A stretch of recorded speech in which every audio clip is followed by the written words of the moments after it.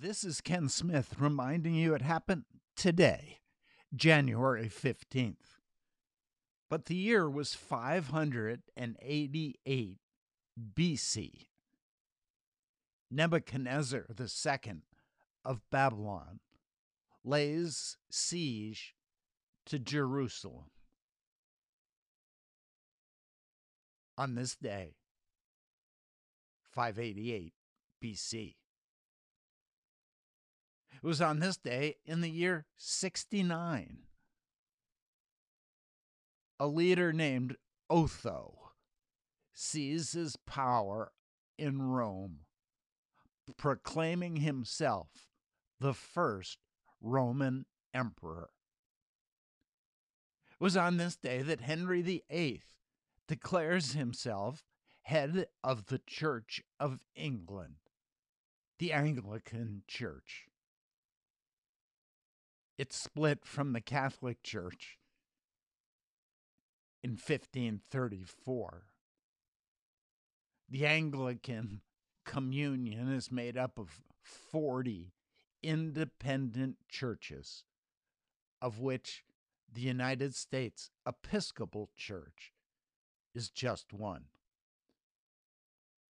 A strange event happened on this day, January 15th, 1797.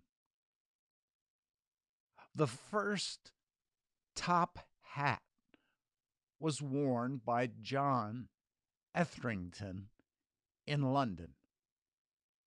It caused such a sensation. He was brought into the court. Why? Because as he had stepped out into the streets of London wearing such a unique, distinctive headgear, it caused a sensation. Crowds formed around him. He was eventually arrested for disturbing the public peace. It was said that his hat was calculated to frighten people. He was fined 50 pounds.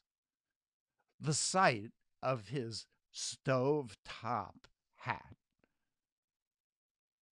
was so alarming, it is said that women fainted, children began to cry, dogs started to bark. One child broke his arm among the crowd of gawkers. The court made a mistake on that day, because it wasn't long after that Prince Albert began sporting such a hat. Eventually, Abraham Lincoln would be known for wearing that stove-top hat.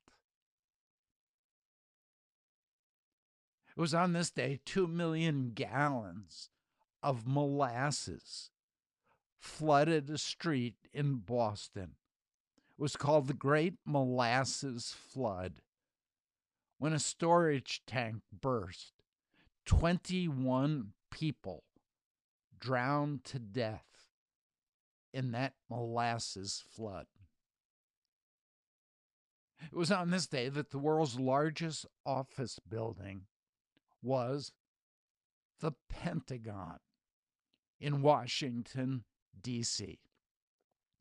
It was completed on this day, 1943. Chesley Sullenberger landed a U.S. Airways Flight 1549 on the Hudson River on this day, shortly after taking off from LaGuardia Airport.